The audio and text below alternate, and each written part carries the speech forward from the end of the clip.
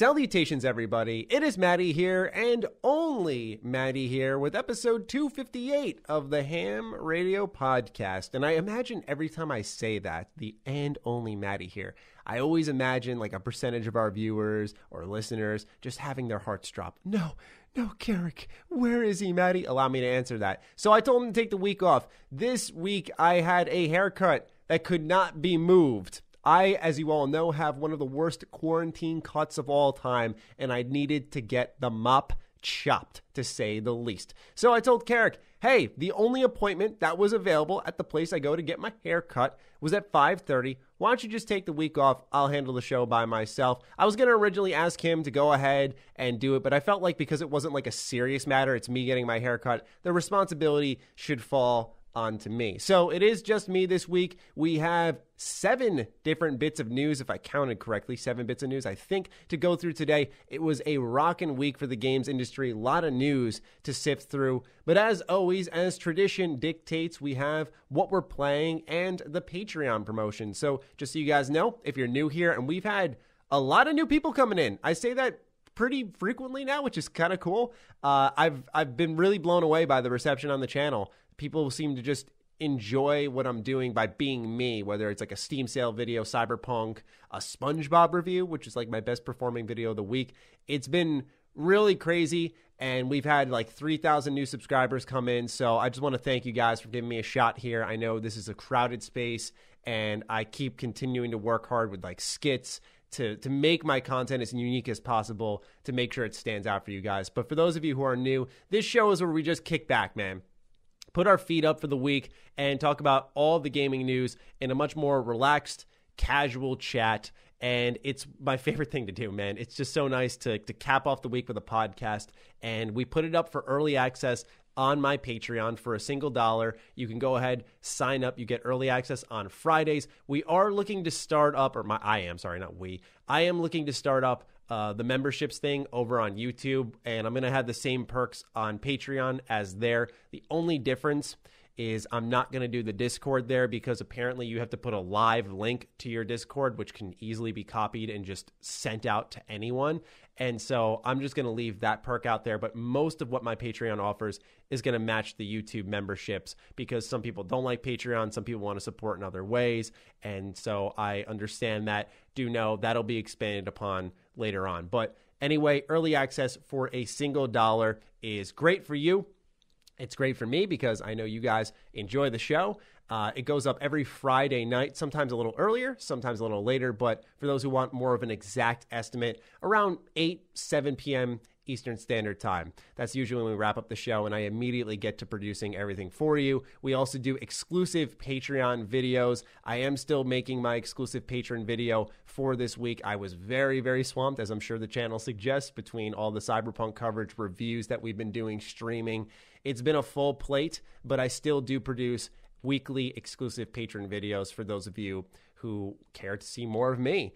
So that's at the $5 level. And we have a bunch of other tiers that are manageable based off, what your income is, what you want to spend, what you think my content's worth. We have a lot of options there. So that'll be linked in the description down below. As for what I'm playing, enough of the business mumbo jumbo, what is Maddie gaming on? So I finished up SpongeBob Battle for Bikini Bottom this week. I made my review for it. I really enjoyed it. I thought the reviews for the game from critics were heinous. They were ridiculous. It's been a while since I've seen such a missed review opportunity. Like, I thought, okay, this is the chance SpongeBob gets to finally get a good look here. And Battle for Bikini Bottom is, like, in my opinion, the best SpongeBob game. I know some people like the movie. I know some people like Creature from the Krusty Krab, which is sort of a continuation of what's happening. Well, not what's happening, but it's a continuation in the spirit of Battle for Bikini Bottom, as is Truth or Square, which I really like. That's on the 360. They're all great games, but Battle for Bikini Bottom is really what set the stage for a lot of us and surprised a lot of us, because before that you had, I think it was Revenge of the Flying Dutchman, and man, that game was not great. So yeah, going back to that title and playing it was good. I do plan on at some point getting the Platinum Trophy. I think it's just an easy farming trophy. It's just right now I want to get through this next game I'm going to talk about, Dragon Age Inquisition. Currently, we're producing a 2020 review. Why do I keep saying we? Holy smokes. Me, the only person who works on this channel, I am producing a 2020 review for Dragon Age Inquisition. So a lot of people have kind of like hammered me about, giving the game a second chance, seeing what I think about it. I'm about 10 hours in. I'm a third of the way through. I'm not going to post my review for it until I play the DLC, like Trespasser, and I think there's another one attached to it. But everyone fanboys about Trespasser and says it's worth going through Inquisition just for that. So I'm really looking forward to seeing what that's all about, because more and more as I've spoken negatively about Inquisition, people have come to me saying, like, you're wrong. You're wrong. And I respect your opinion, but you're wrong. And so what I've realized is people are talking about the main story. You go back, the side content for Inquisition is still absolutely fucking trash. It's still terrible.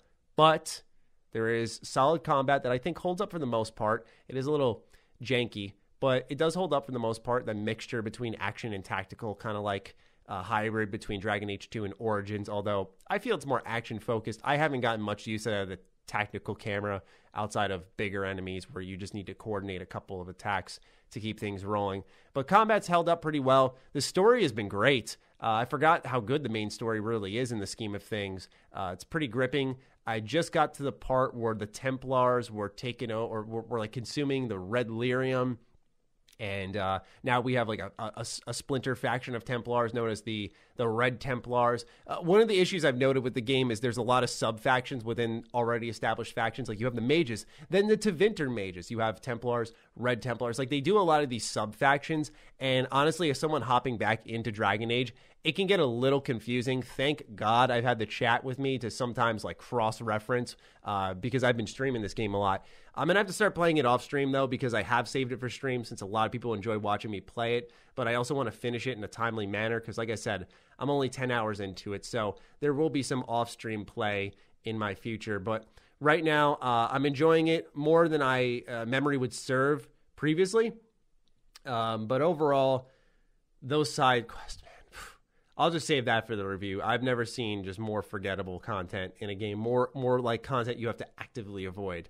But there's a lot to like there, man. It really tries to take the idea that Origins had of creating your own army and then building on it. And I just feel like Origins did that aspect a lot better because Origins had these more consistent choices throughout its game. Where Inquisition is, I feel like the choices are more significant, but they're not as frequent. So I guess, you could argue quality versus quantity. I feel like Dragon Age Origins had both. But anyway, that's what I've been playing. So let's go ahead and move into Cyberpunk 2077. We're not going to talk too deep on this because I've already made 2 videos dedicated to it, but I know people can't get enough of this game. And I made a video this week called Reviewing the Previews, which is a part of the Reviewing the Review series I do. If I don't get a copy or if I don't get access to a game that I'm interested in, that I feel my audience would be interested in, then I combine all of them. I gather up a bunch of articles and highlight some of the major points of what people are talking about, what lines up, what's significant, what isn't as good consistently for people. And so it prevents you from having to read like 8 articles, and instead you just have one 15 to 20 minute video, which can be a lot quicker in my opinion. So I did that, and I also did a general roundup of everything we learned from Night City. So during this Cyberpunk 2077 Night City Wire, we saw a brand new trailer called The Gig, which apparently takes place during the first couple of hours of the game, the prologue. This also tied into us learning that the 48 minutes of gameplay we saw, which was excellent from 2018, was from the first 4 hours of the game. And then we learned that also the brain dancing sequence, first 4 hours, everything was from the first 4 hours that we've seen. And I thought that was pretty wild. So in one perspective, if you've been like me and paying really close attention to everything happening with Cyberpunk, then you kind of have a lot of the beginning of the game ruined for you, so to speak. Because there was also that cinematic trailer at E3 2019 where something happens to Jackie. And I'm starting to think now as we piece everything together that may have to happen. Who knows? CD Projekt Red seems to be pretty much emphasizing that there is a large freedom of choice and amount of outcomes throughout the game. And I think that's just excellent. But yeah, the previews were really strong, really, really positive. There were a couple of notable things like janky driving, janky shooting, maybe not using your skills as often in locations. That's something that may work against the game because every area has to account for all the various play styles that it supports, whether it be stealth, full out guns blazing, and you got to think of hacking, whether it be security cameras or robots and all this stuff. Like, there's so many ways to play the game that I'll be interested to see how the open world supports that. But this game looks like it's really genuinely living up to the hype, which is what has surprised me. There is a lot of love for CD Projekt Red. That's no secret.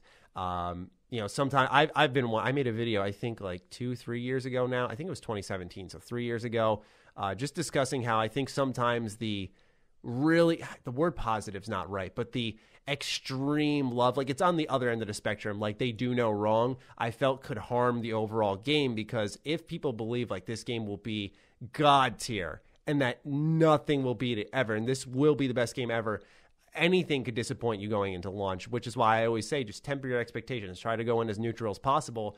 But speaking of neutral, this game has really neutralized my ability to not get excited. And you guys know me. I try to consider myself, or I do consider myself, a positive YouTube channel. I feel like I do focus on the good in games as frequently as I possibly can, while still calling out like wrongdoings in the industry when I think it's suitable.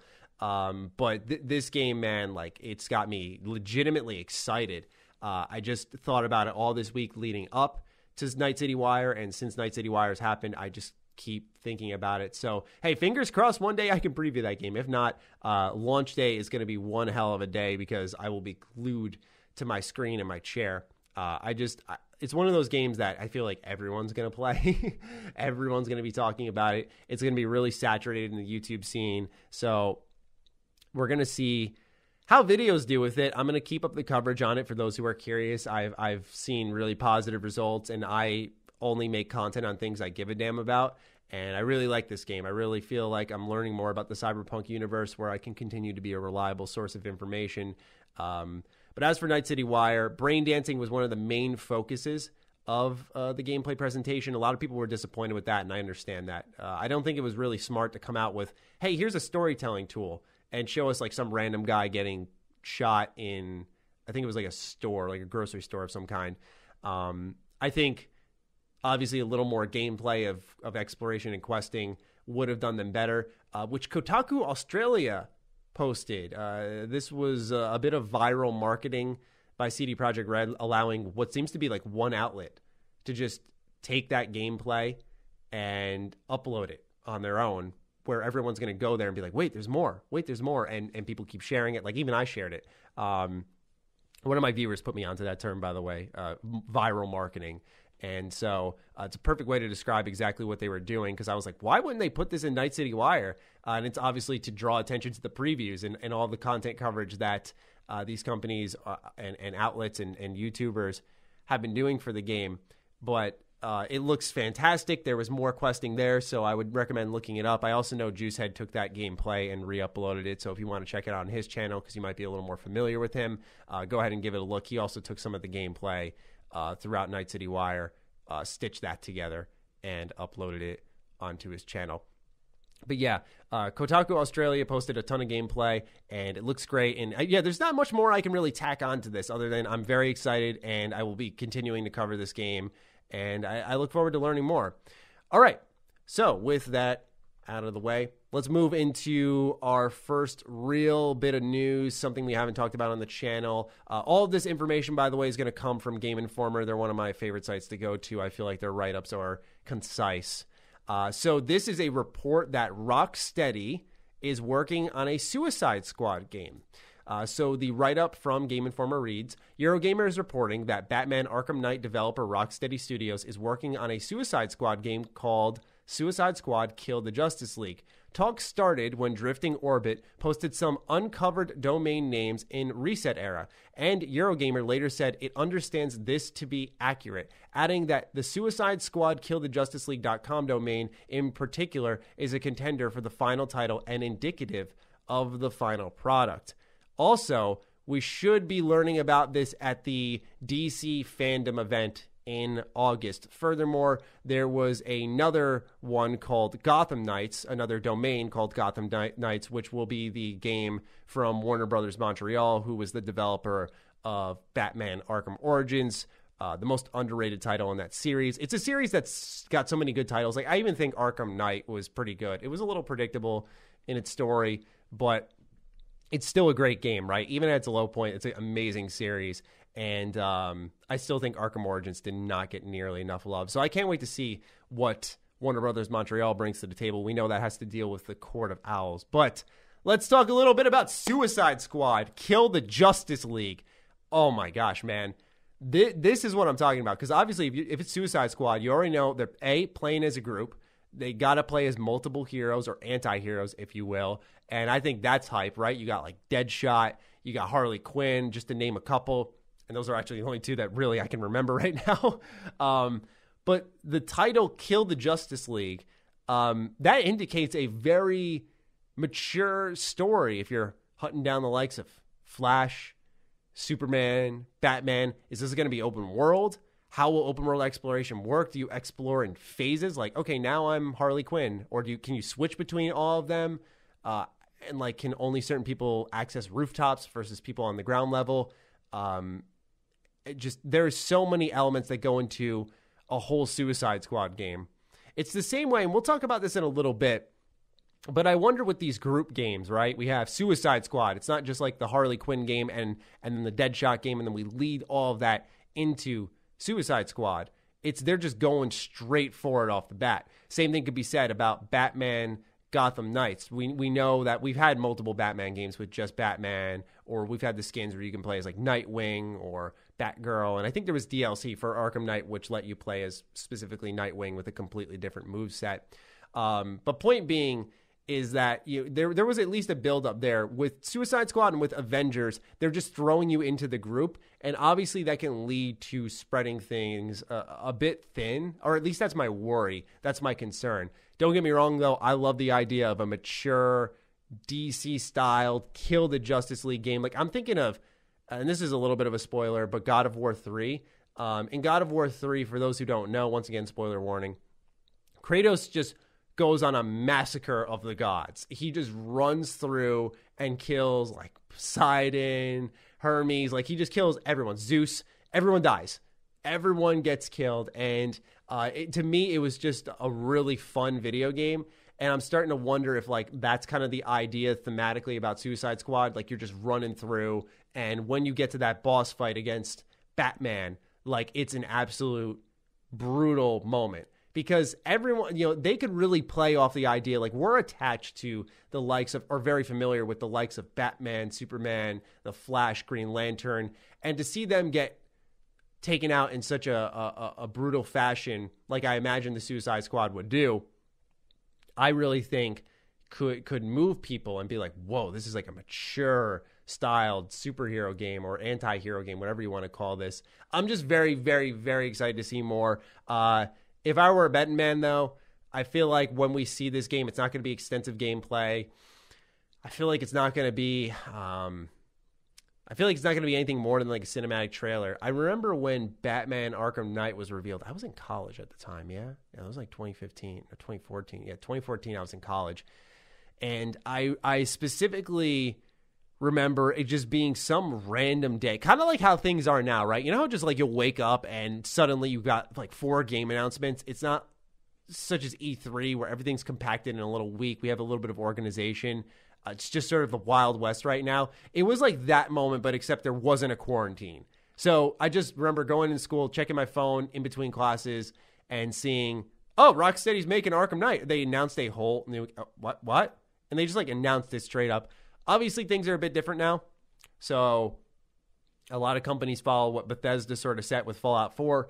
When a game is announced, it should release within the next number of months. But Rocksteady, they seem different, man. They were quiet for so long, and they came so close to it not leaking. They were so close. But sadly, they did not make it all the way.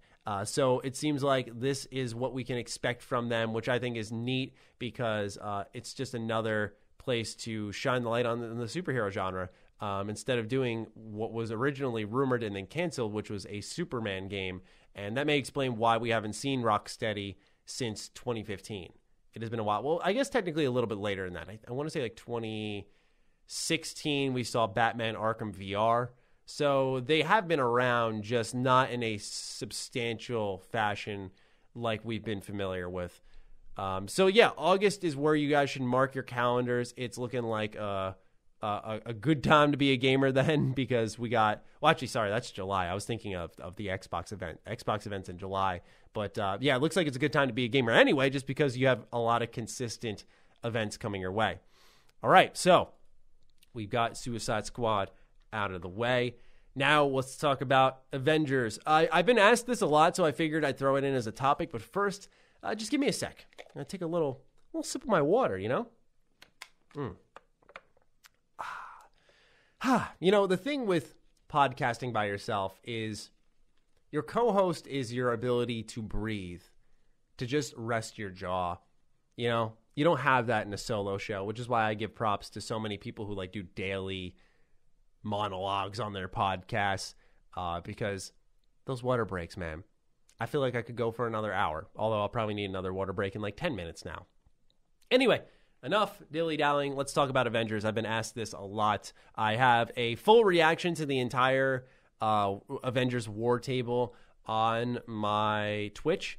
We've been streaming a lot over there, reaction-wise. That's where all my stuff goes. A lot of people ask me, like, you should upload reactions. I'm not a reaction channel. Unless it's something like KOTOR, I will probably not upload a reaction because I think I did it for... Yeah, I did it for the Netflix Witcher series, because that actually like caught me by surprise. Like, I feel like if I watch it and my reaction is like, whoa, like, I actually have something authentic, and you guys understand what I was saying from the beginning, something unique to offer, then I'll gladly upload my reaction. But if you just want that part of me, go to my Twitch channel. We've got that for Cyberpunk. We've got that for Avengers, PlayStation reveal. We're going to do the same thing for Xbox. So yeah, just keep that in mind, ladies and gentlemen.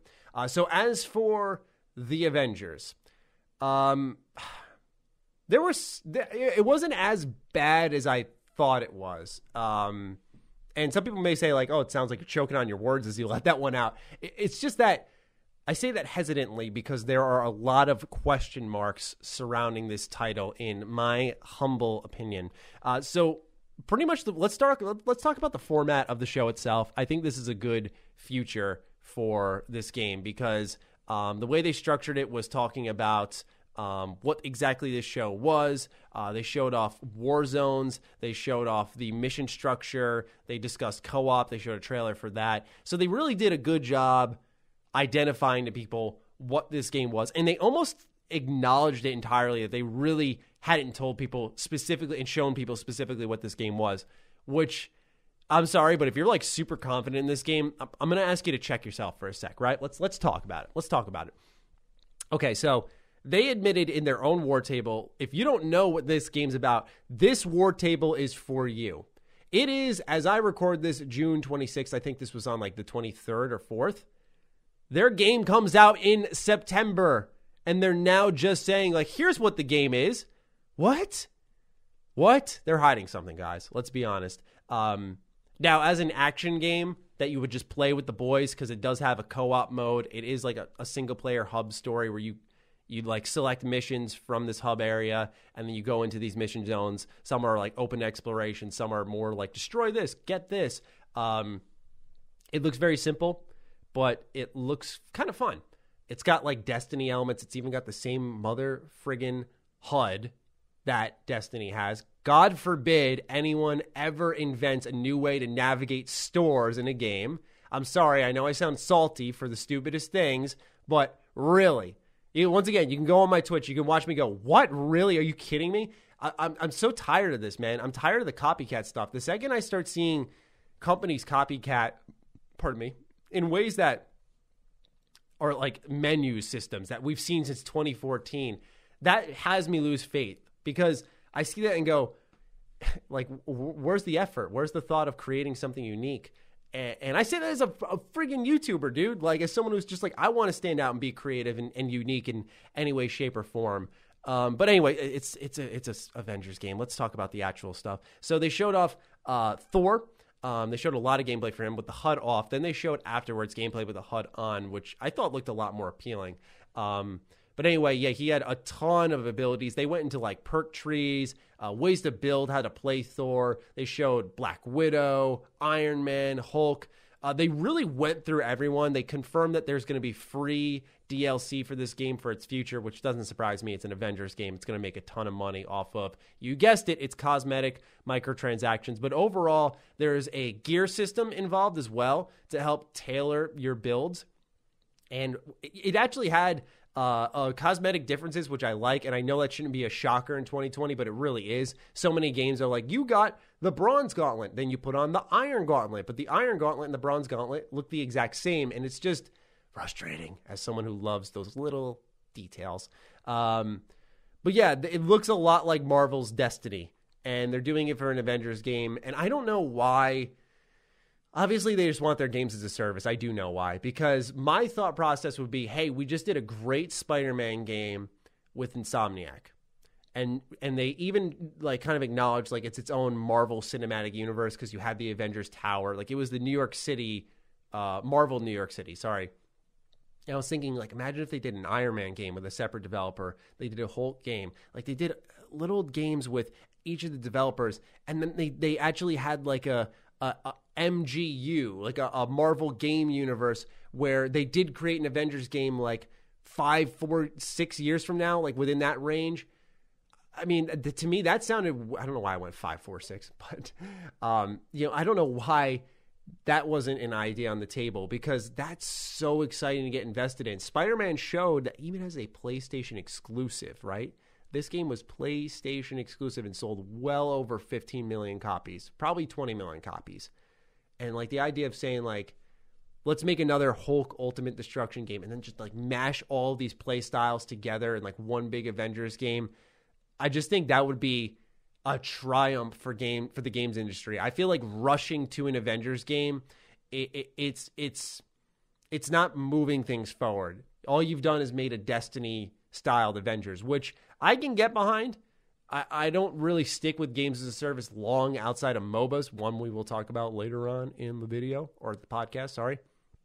But yeah, I don't really stick with these types of games for a while. I know people do though, and I know Avengers has a big amount of sway, so there will be plenty of people who pick this up. But just the Destiny style systems are a little bit of a pushback for me. The story, however, looks interesting, if not a bit familiar. So it's another one of those superheroes are actually bad kind of tales. After this thing called A-Day, the world is in turmoil and they're rejecting superhumans in general. They also confirmed Inhumans are in the game, so it's a bit of like an X-Men plot at the same time. MODOK is one of the main villains, which is also interesting.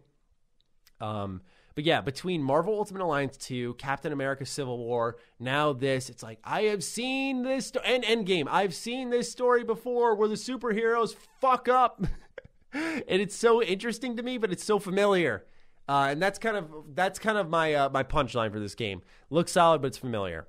So those are my general impressions for Avengers. Didn't blow me away, but looked a little bit better in some regards than I expected. The mission design, as someone who hasn't played it, I don't want to comment on it too much, but it looked like it left a lot to be desired because you had this AIM ship in the air. Thor and Hulk were there, and pretty much Thor just went left, right, left, right, left, right 3 times, and then went into the direct back, and just each time he was taking out like a giant robot.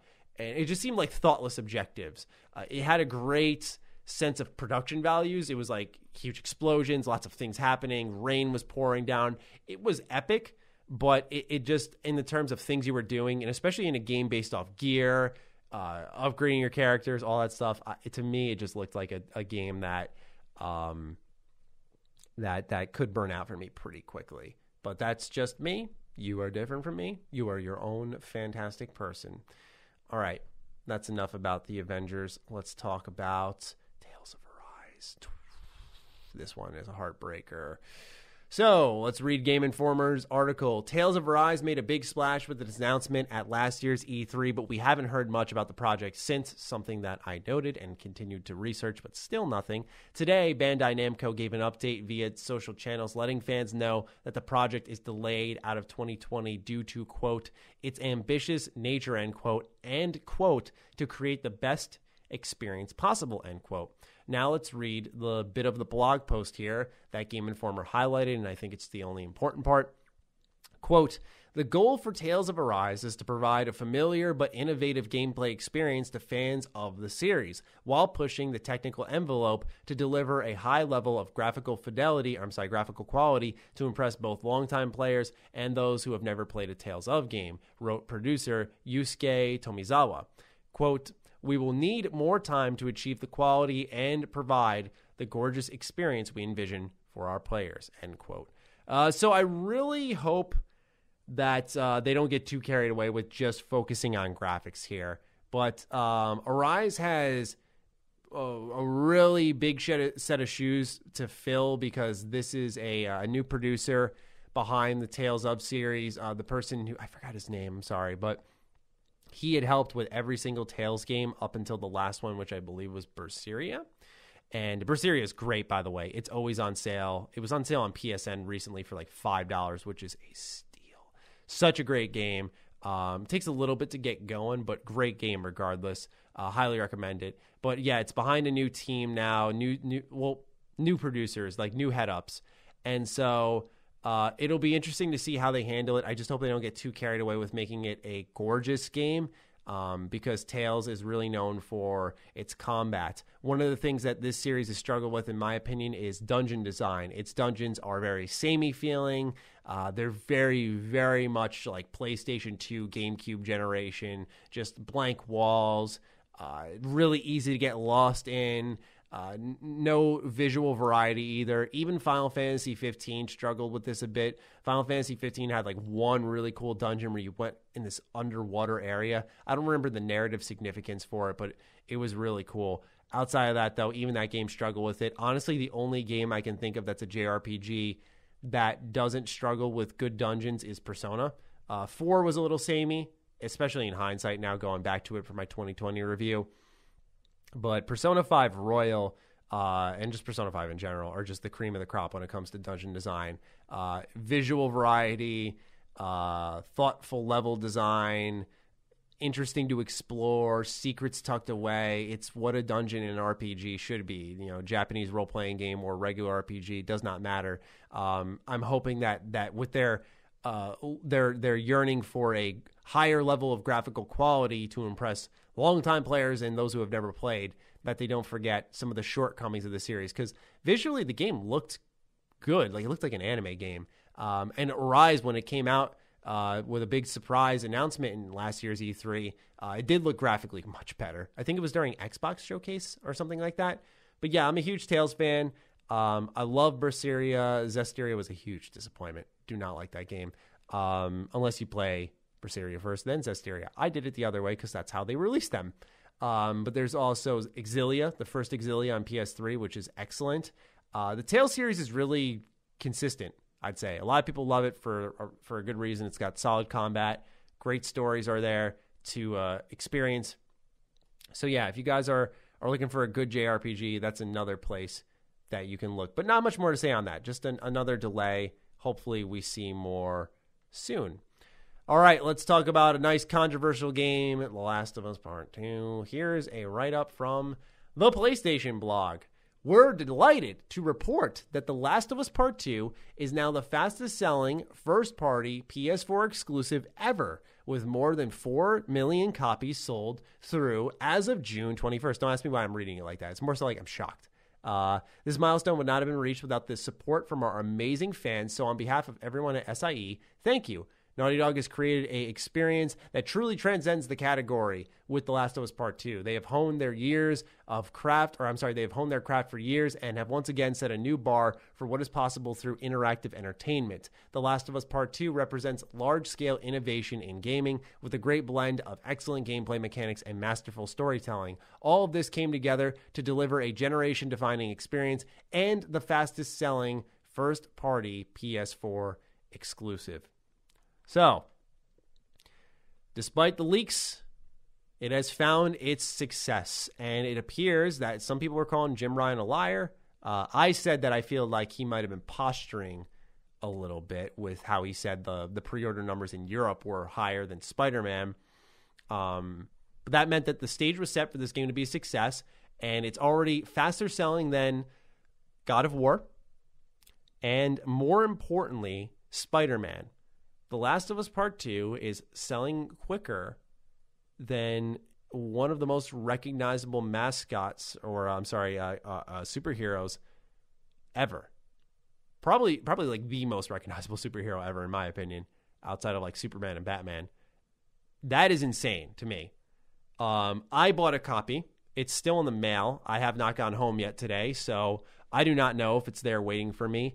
But I bought it out of sheer curiosity. I had a feeling as things started to turn around for them PR-wise. It started off with when Jim Ryan came out and said, like, yeah, the game's been pre-ordered more than all of our other PS4 exclusives, and it's really setting the stage for something successful. People started to talk a lot more positively about the game and ignore the leaks. It seems like some of the leaks were, as expected, a bit inaccurate, which to my surprise, was to not my surprise. That's why I said in my videos, you can go ahead and check when I was covering the downfall of The Last of Us Part 2, that I was going to wait. I was going to wait and see if what was said, because it was sent to me, I could not avoid the spoilers, if what was said was true, and that there's a chance that it may not be, which is why I didn't want to react to what was happening in the story, because I may have been getting excited or upset over absolutely nothing. And so I'm looking forward to playing it. I'm going to be straight up with you guys. I know some people are like, fuck this game. I'm really looking forward to playing it. I've heard some good things from close friends of mine, from fellow creators, from, of course, we've heard from the critics that it's been good. I did a reviewing the review on this game, and it's actually our most popular rendition yet, which is not really a surprise because people just want to like blast these reviews, but I'm really looking forward to seeing what the story is. I've heard that, the first half is hit or miss and the second half is like a real roller coaster of emotions. It just seems like everyone's got a different opinion on it. That's why I was like, I got to play this for myself, because I can't imagine any review is truly accurate when you really think about it. I've seen friends go, this was a really disappointing game. This was one of the most disappointing games of the generation. This was one of the best games of the generation. This was better than the first one. This one was good. This one was, it had some good beats here and there, but overall, I thought it was a solid game. Like, no one is consistently on the same page. Everyone's taken something different away from this game. That's why I was like, I gotta play this thing, and eventually I'll make a video on it, because it's such like a Wild West scenario, man. Just every man for himself. We don't. Everyone's got a different opinion out there, and that's always been the case with a lot of games. But usually, you see it in a more united pocket here and there, that most people are saying the same thing and not getting blasted for it or being questioned about it. And with The Last of Us Part 2, I've heard that even if you don't like the story, the gameplay is excellent. It's very brutal. It's very fluid. So I'm just looking forward to seeing what they've crafted. I've never really been a big Naughty Dog fan. I love the Jak and Daxter series. I've made sure people know that. I've always enjoyed Jak and Daxter. I was not a fan of Uncharted, though. I liked Uncharted 1. I enjoyed Uncharted 2. And I played a little bit of Uncharted 3. But like, none of those games really blew me away. What blew me away from Naughty Dog was The Last of Us 1. That game was top tier. One of the very best games of the PS3 generation. I haven't played in a while, so I don't know if I would just sit here and go one of my favorite games of all time. But it was one of the games that was so impactful for me as I grew as someone who critiqued games, because I won't spoil anything. But I remember when that game wrapped up, at first I was like, I hated that ending, but it sat with me and I digested the experience. I was like, you know what? That was really, really good. It was profound. It was different. It highlighted like a human element that I never thought a game could really capture so properly. And so, I don't want to lose those emotions that the first game had me feel. I never played the fourth game. If you guys recall, I had my friend Connor review Uncharted 4 for us here on the channel. I didn't play Lost Legacy, although I was offered a code for that one. So yeah, I've always just been like a Last of Us and Jak fan. And so I'm really looking forward to getting my hands on this game and seeing what they have to offer. I figured, given all the coverage the game got through YouTube and press sites that people who didn't care about games just caught wind of this and went, what is The Last of Us Part 2? And they look up a trailer and go, this looks good. And I imagine that's why a lot of sales are being propelled for this game, but also because it seems like it's pretty good. So lots of success coming Naughty Dog's way, and that's good for them. All right, let's talk about something even more controversial to people. That is Pokemon Unite. All right, so this was the big Pokemon announcement this past week. Once again, through Game Informer, during last week's Pokemon Presents, president and CEO of the Pokemon Company, Tsunekazu Ishihara, followed up the announcements of a new Pokemon Snap, Pokemon Cafe Mix, and other announcements by teasing more big news today. That big project Ishihara teased turned out to be Pokemon Unite. The game is created in partnership with Tencent Games and Teamy Studios. Pokemon Unite is a 5v5 team-based game with a focus on being highly accessible while also delivering depth. The game features MOBA-style gameplay with various moves and score locations. Player-controlled Pokemon can explore the lanes of the battlefield to capture wild Pokemon to score and evolve to improve their stats. Of course, you can expect to clash with opposing players on the battlefield. It is free to start, coming to Switch, iOS, and Android. Okay, let me lean back in my chair a little bit. You're going to hear my mic move here because I need to get comfortable for this conversation.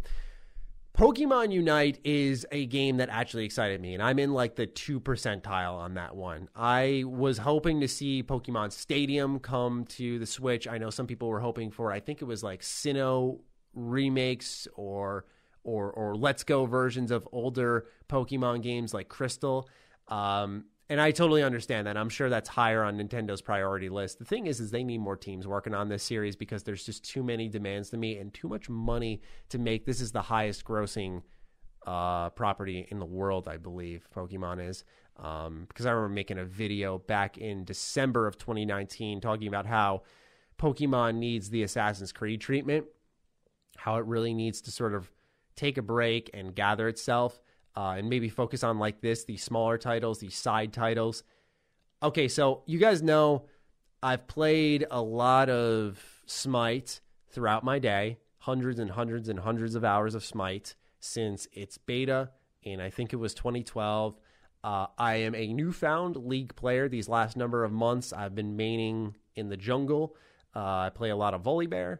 I played Shyvana at first. I play Warwick, Master Yi, all the busted jungles. If you couldn't tell, I'm not that good. I'm trying to get better though, because I'm still like even learning how to farm properly and have like a farming route. But anyway, I really like MOBAs. I think they're just addictive in the right way. You never know what game's how it's gonna come out. And I love how Pokemon changes it up a little bit with evolving, capturing wild Pokemon out there. To level up your character and to have various moves and access to them. Like, it's ripe to be a good MOBA. Here is the problem, Nintendo. It is on Switch, iOS, and Android. The fact that there is no PC version of this game is actually fucking insane to me. Because this has so much potential to be incredibly popular, and it will be popular. But, like, let's look at it this way. Why are you throwing up a shitstorm? Okay, Switch's Wi-Fi adapter that's built into it is horrible. I have never had worse connection on something in my house than my Switch. Sometimes my cell phone gives me trouble, but I have good internet. This is my job. I need good internet. So I know it's the Switch. It is consistently giving me problems because the closer I get to my router, the better my connection is. Whenever I wanted to play online with my friends in Animal Crossing, instead of sitting in my room, I had to go out to the living room on my couch.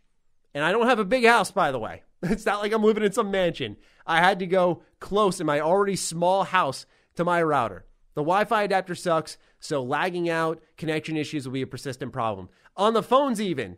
Oh my gosh. It could be worse there. Someone could join your game who's playing on the go. I pray to God that they have an option that can at least make you prioritize, hey, I want to play with only people on the Switch. I only want to play console players. That's why this game needs to be on the PC. There is going to be connection issues up the wazoo. And why does that matter, Maddie?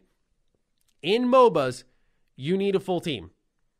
You very, very, very, very rarely will win in 4v5 scenarios. It is if this game is properly designed as a MOBA like it should be, you need your team. You need to coordinate attacks. If you have a jungler, your jungle needs to gank, help you take out someone who might be giving you trouble, get you pressure on your lane, whether it be mid, top, bottom. It is a team-based game. And you can't play team-based games if you have people lagging out because of connection, servers getting full off the bat. That's my biggest fear. And why, when I didn't see PC, that's when my heart dropped. And I went, man, really? Really? Like, I couldn't believe it. I get it's Pokemon. I guess Nintendo's thing. You want them coming on the Switch. But if you're putting it on phones, dude, put it on PC. That is where this game will thrive. It will thrive. And as someone who needs a new MOBA desperately, it's why I picked up League. I avoided League for years, man, because I got back into Smite around 2017 in the summer, I think it was. I mean, I'd played it pretty consistently, but that was like the summer I hopped back into it. And then I think I was playing Paragon as well. That was a third-person action MOBA by Epic, which was really stupidly underrated. Got shut down in exchange for Fortnite to keep that supported. So thank you, Fortnite, for that. Man, I'm salty this episode. Holy smokes. But seriously, it got shut down because of Fortnite. You can go ahead and look it up. So the MOBA field got smaller. It used to be really popular, but it got smaller. And I've just needed something new. So I went, all right, fine, I'll play League. I've been enjoying League, but Pokemon Unite, it's that flavor I need. I could get attached to something Pokemon related, especially if it's fun to play and I can run around as Squirtle in the friggin' jungle and gank people as eventually Blastoise late game. That's awesome. Like, that's its niche right there, evolving in the game and changing your moveset. Yes. So, game has a lot of potential as someone who plays a lot of MOBAs pretty consistently, but I understand why Pokemon fans are a bit upset with this thing, man, because they teased it as a, quote, big project, end quote, and it's a free to start, which who knows what that means. Do you pay for matches? You know, we've seen that already happen. What do you pay for to play this game? Because I'm not going to pay like $20 if the game's going to constantly lag me out or lag out my teammates. That's what's going to be really interesting about Pokemon Unite. I think it has a lot of potential. I understand people's disappointment, but part of it's because I don't know if there were leaks that suggested something else was coming. If that's the case, then I understand people's frustration, but if they're just mad because it's not something that they wanted, I've been in that boat before, but ultimately, like, I don't think it's the end of the world. It's just one more type of Pokemon thing that people can enjoy. And hey, I was talking about Sword and Shield earlier, and I said how it needed the Assassin's Creed treatment, where Assassin's Creed took a year off and they came back with some more innovative ideas. I like that the next thing of Pokemon we're seeing is Snap, which even though I'm not a fan of Snap, we're seeing that. And we're seeing a MOBA. We're seeing actual creative things that are different. Sorry, but in my opinion, Sword and Shield was terrible. It was so devout of any creativity, and it looked terrible for a Switch game compared to other titles on there. I loved Sword and Shield. Or I'm not sorry. Oh boy, take that back. Reel that one in. I loved Sun and Moon. Top tier soundtrack. Felt like it moved the series forward. The combat didn't feel as aged then. It didn't feel like as desperate to innovate. Lots of exploration. I just really, really liked that game. Lots of secrets to find too. Where Sword and Shield just took these open areas and said, let's slap Pokemon in them. And it's a framework for the future that they need to fill out big time. Because even with the DLC, I was watching the Isle of Armor, I think it's called, DLC reviews. And I'm looking at it and I'm seeing the same wild areas, tons of collectibles, like little Pokeballs that you found stun heals, or paralyzed heals, sorry. And raids with giant Pokemon. I'm just like, really? Really, guys? Like, I just want to see them take some notes from, I talk about the game way too much, so I'm sorry. I'm not biased in this regard, though, I swear. But you take a look at, like, Persona, right? Persona's combat would be just like Pokemon if you didn't have, like, baton passing, guns, Persona switching, that type of stuff. It needs to embrace some semblance of modern game design, because just targeting weaknesses and just that back and forth, it's so familiar. It's so boring. They really just need to, I feel, retool Pokemon. I'm sure some people are like scratching their head. They're slamming their desk. Shut up, Maddie. But seriously, I think Pokemon has a long way to go. And I'm just telling you, look at Persona 5 gameplay and tell me you wouldn't want at least baton passing in. Where if you had a tag match with one of your Pokemon, you hit a water Pokemon with a lightning attack, and then you can pass your turn to your grass style Pokemon, and you do a grass move that has double damage now because you baton pass, you target a weakness, and that grass move does a ton of damage to that water Pokemon. Now it's gone. And because they have that system in place, they can make bigger Pokemon, more challenging Pokemon, more deep systems. Like, it builds from there. Just try watching a little Persona 5 gameplay and try telling me you don't want to see something. You don't have to be as stylish, but you don't want that mechanically in your Pokemon games. I don't know. I have a lot to say on this topic, but that's enough for now. I've ranted and raved clearly enough for you guys here. All right, next is The Outer Worlds on Switch. This is our last news topic for the day. Private Division put out a tweet saying, employees of Halcyon, a patch for The Outer Worlds on Nintendo Switch is in the works. The team at Virtuos is investigating to further improve the game's performance. We will let the community know once we confirm this update is available. And this was posted on June 25th at 2 p.m., so it was just yesterday. We don't know when these fixes will be available, but I'm glad that Switch owners will get a better version of The Outer Worlds. We'll see if it fixes everything, because it ran like crap, it played like crap, it looked like crap. Not much to say because I have a whole review on why you should avoid the game. So I'm glad they're fixing it, though. It might be worth a second look. We'll see once that patch comes out.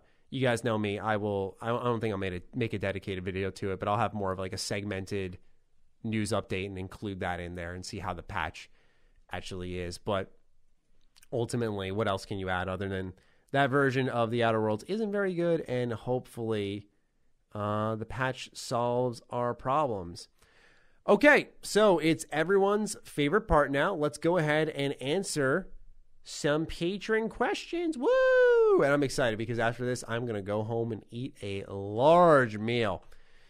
I am starving. Okay, first question comes from Natural Calamity. I realize this is probably psychotic to even propose, but what if, to postpone a game and move the release date to another time, a game developer had to have something to show for it and something that they were going to work on and talk to the community about, sort of state their case for delaying the release? So we would kind of combat the release of games with no content, or games that delay to the last moment to buy themselves time for a game and end up having nothing to show for it. I don't think it's psychotic to propose the idea of giving information on the game when you're delaying it. Especially, I'm imagining this was spawned by the case with Cyberpunk, where it was delayed again and again and again. And at the time of the most recent delay, we had no new information. We knew there was a lot coming. It was the week before Night City Wire. We knew there was a lot coming, but it had not yet arrived. So quite frankly, I don't think it's psychotic at all to propose, provided I'm understanding it, because it sounds like you're saying have something to show for it and something that they were going to work on and talk to the community about. It sounds like you're talking about like directly identifying, hey, the game runs like crap, and showing them it running like crap. For a game company, that just hurts them. They're a business, and they're not going to risk putting out choppy gameplay that people can judge for themselves. They will always make it their word is important until people throw like a shitstorm. So I get your idea. I don't think it's psychotic, but I don't think it'll happen. Holzer writes in, this was on my birthday. We had a lot of questions come in on my birthday. With a lot of nerd culture becoming more and more mainstream, as well as leaps in technology, do you think we might be entering a golden age of games where devs go balls to the wall with the weirdness and variety that they can pull off in their games? Looking at Pragmata and Death Stranding, I believe we might be. This is a really well thought out question, Holzer, because I define, and I don't call it a golden age of gaming, but I define that balls to the walls. Let's just make a random game focusing on this one thing as the PS2, GameCube, original Xbox generation.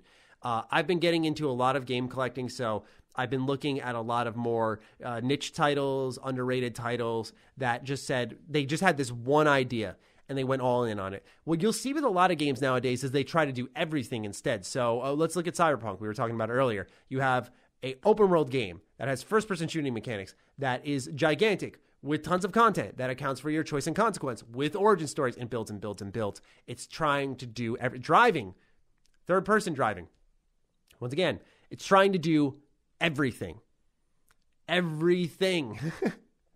And so I think you're going to see more of that. Games broadening their horizons rather than saying, hey, let's take this.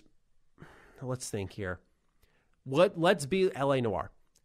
Let's make a murder mystery game. Okay, what do? You read facial expressions and you use evidence to confirm your case. You can get it wrong. Okay, cool. Anything else? Shooting section here or there, but nothing in the open world. You know what I'm saying? Like, it's interesting because what happens is in those previous generations, we've seen good ideas that have been iterated upon. Not really LA Noire so much. Like, that would be cool to see a true open world game like LA Noire with its detective gameplay, except it's actually like there's more to do than just the cases. I think that'd be cool. Great question, though. Mr. Gorbachev writes in, hey, Maddie, I recently bought Persona 5 Royal after hearing your recommendation in a previous podcast, and I've absolutely fell in love with it. I'd never been into JRPGs before playing Persona 5, so I was wondering if you could give some of your recommendations to a newcomer to the genre. Also, do you think that Persona 4 Golden will come to PS4/PS5? Thanks. Hey, my pleasure, man. Glad to hear you're enjoying it. One thing I've warned people about with Persona 5 Royal is it is a how do I define this? I'm going to connect it to anime. It's the Attack on Titan of anime. It's a gateway JRPG.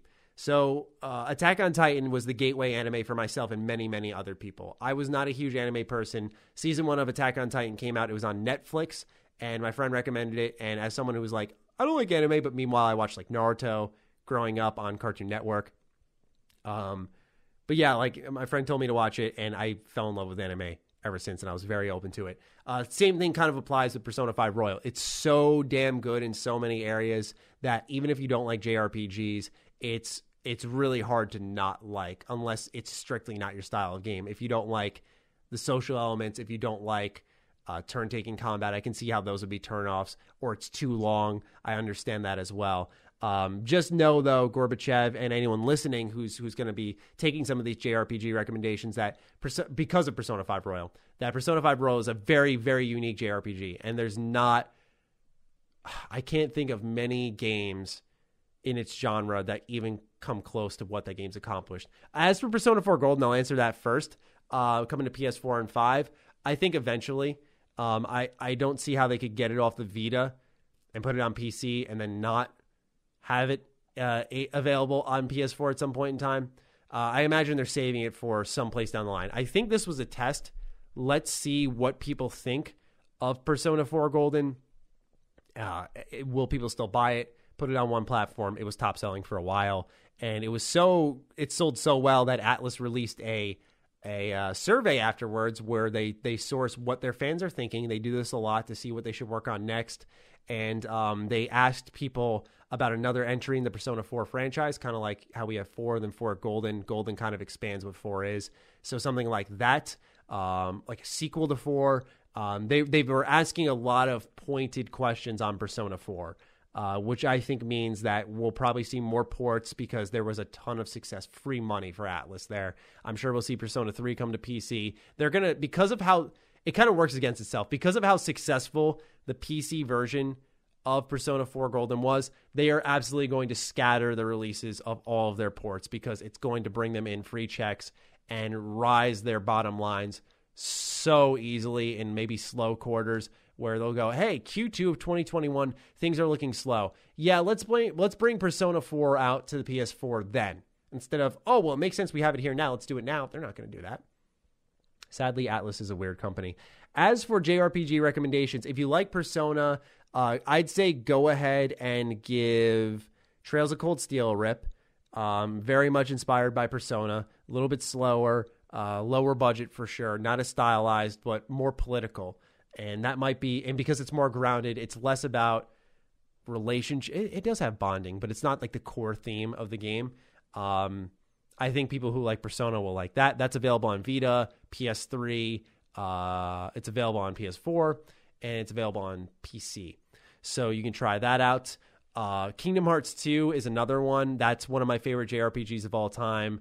It's just really, really fun gameplay. Yeah, the series is convoluted. My taste for it has diluted a bit, but Kingdom Hearts 2 is like so stupidly good. Other JRPGs I could recommend for you guys. I'm trying to think of I mentioned the Tales of series earlier, Tales of Berseria. You have some repetitive dungeons, but you have great combat. You have a wonderful emotional story. Wonderful. And it's really cheap. Cheap buy-in price. Always on sale. So go ahead, give that a look. Those are my 3 suggestions. Dow writes in, which game do you think Naughty Dog will make next? Another Last of Us, Uncharted, Jack, or some new IP? I think they go back to Jack because I want that to happen. That's all. Ivory State writes in, what is one or several of your biggest issues with video games as a whole right now? Such as annoying trends, lack of a certain type of game, stuff like that. And AC Denton actually responded to him and said, personally, it's the lack of new Scooby-Doo games and remasters. AC Denton's a diehard Scooby-Doo fan, I think, man. He's always talking about it. Hey, man, one day. All right, so a trend. This is a great question. And the reason I say that is because I saw something today where I thought, hey, if I ever had a question about things I don't like in the industry, this would be something I pick. Okay, here's one I don't like. It has nothing to do with games. And yes, it is a little more about my profession, but communication. I feel the communication between game companies and consumers and people like me, as well as press outlets, is trash. It's always vague. Super, super vague. It's something that a lot of creators have expressed to me and have expressed publicly at that. I've vented my frustrations before. There's just because game design is so different from movies.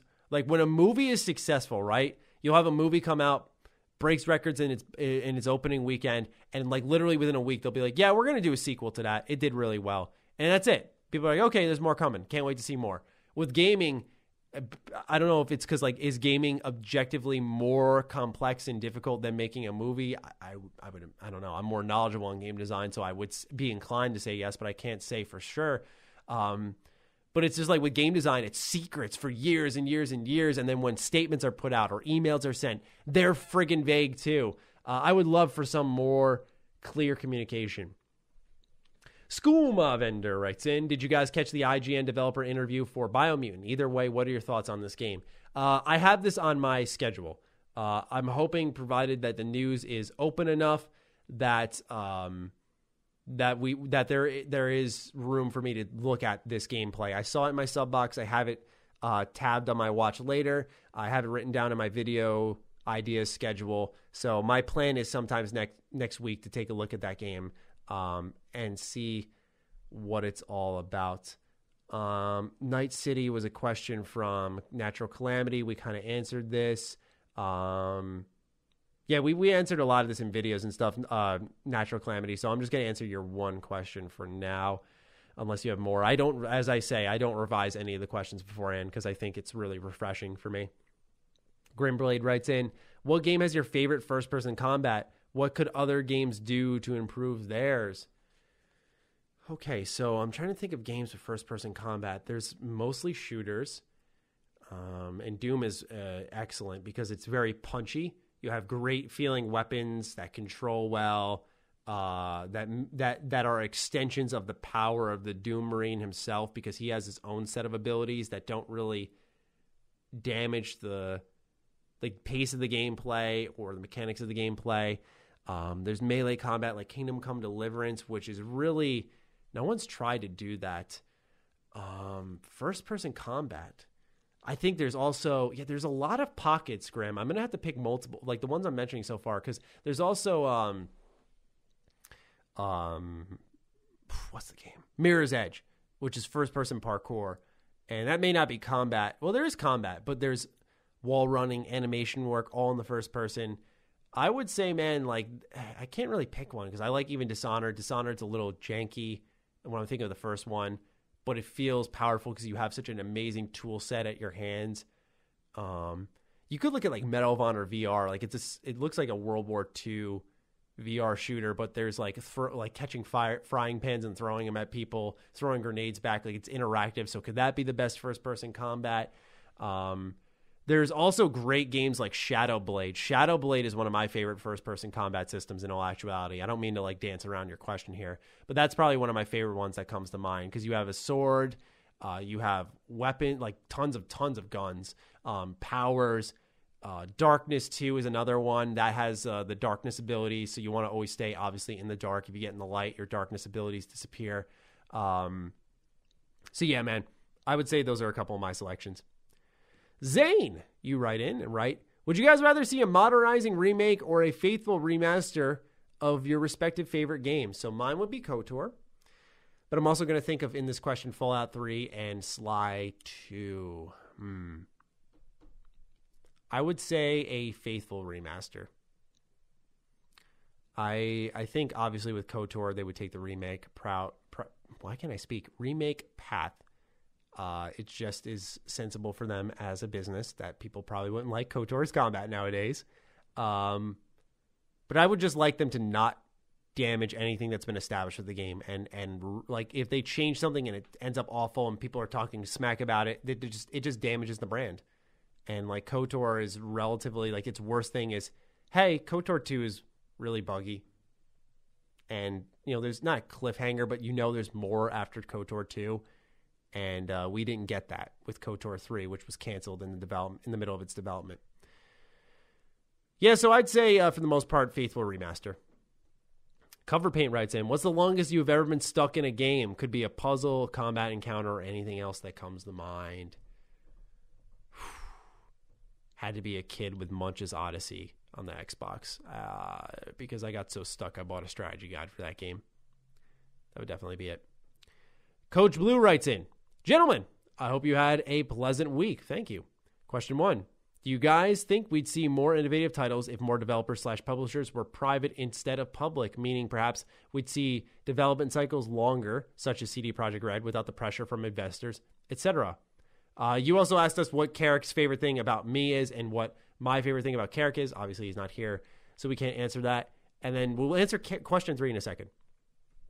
All right, so Coach Blue, for your first question, do we think we'd see more innovative titles if more developers/publishers were private instead of public? Bethesda is private, and they all have first-person games. And a lot of their first-person games, Doom, Wolfenstein, have armor. And while they're very different in a lot of ways, they also are, Bethesda's got a brand, and they're rolling with it. Even Deathloop and Ghostwire Tokyo, first person. So I think they're also, Bethesda's on the other end of the spectrum, proof that, and by the way, Bethesda took an exclusivity deal from PlayStation. So they are private. They did have an option to innovate. They instead took the money up front and, yeah. So I don't think so. I think they're just going to act as companies and just make their money where they can. What? Wait, what? Is a hot dog a sandwich? I just saw the emojis. That's why I was like, we'll wait for that one. Is a hot dog a sandwich is what Coach Blue asks. I am the one who says yes. If there is an item between two pieces of bread, you have a sandwich. That's it. We're not going to argue this any longer. Paco Luigi. Good day. What are some ways that the discussion surrounding games as both a creative art form and business venture can evolve? Feel free to expand beyond what I labeled games as if it's too limiting. Best. Paco. Thank you, Paco. Appreciate you writing in, man. Last question for today in this episode. What are some ways that both the discussion surrounding games as a creative art and form and business venture can evolve? I think review bombing is one. Because in the case of The Last of Us Part 2, there may be, I don't know yet. Pardon me, my voice is going away now. There may be stupid decisions made in the game. I'm not 100% sure. I've heard some people say that. I've heard some people disagree with that. But giving the game like a 4, that solves nothing. That doesn't evolve the discussion. That doesn't push things forward. That doesn't identify to people. In fact, that probably only what you're trying to do when you review bomb, right? You're trying to get someone to not buy it, to see that score and go, oh man, what's that? That's terrible. I'm not going to buy that. But all you do is go, when someone crosses Metacritic, they're probably crossing it because they've heard something good or bad about the game. And what happens when you go to Metacritic now for The Last of Us, you're going to see something so bad that when you click on the gameplay, you'll see that The Last of Us Part 2 isn't a 4. I'm sorry, it's not, as far as I'm concerned. Maybe as a story, it could be a 4, but gameplay-wise, it definitely isn't. There's no shot. And so I feel like things could be moved forward there, where people could be more critical, and I guarantee most people that are dropping horrible scores on The Last of Us Part 2 haven't even played it. So that's one place where I think things can move forward.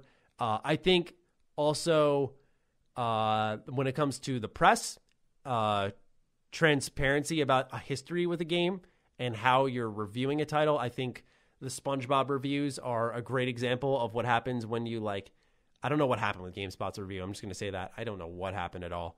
And it's a great example of just transparency on experience with the title and if it's your type of game, where do you stand on those games, that type of stuff. As for the art form, you see too many of these Pixar style art style games. Rocket Arena was one. Overwatch, Valorant, which I talked about Valorant a couple weeks ago. Really enjoying that. But we have to admit there is a problem with a lot of these games being the same. And even if they are good games, like, Rocket Arena could be great, I look at it and think, Fortnite? And it's like, that's not good. So I think as an art form, games could move forward from that. Maybe that's not the discussion itself, but I think that games just in general need to move forward there for the discussion to move forward. If people are standing pat and being copycats, to me, that doesn't bring interest to your game for me. Or I don't get interested in your game. But anyway, Paco, great questions. Great question from everybody. I appreciate you all sitting with me throughout this entire episode. I apologize. I stuttered and stammered a ton through this one compared to our usual solo podcast. Quite truthfully, I'm starving. It's about to be 8 p.m. As we record this episode. And normally we're done with this stuff by around 6:30, and I'm just coming in when I'm starting to get hungry. So I'm starving, and my brain just does not function at all when I'm hungry. Anyway, though, I hope you found this episode serviceable, enjoyable, and you could take something away from it. So let me know what you guys are thinking. We're looking forward to hearing your thoughts. If you got this far, put the hashtag solo. Tag me on Twitter. Tag Carrick on Twitter. Let us know that you listened to the entire episode to this very point. And with that, I will catch you guys in the next episode. Stay sexy. Stay active. I love you all. Peace.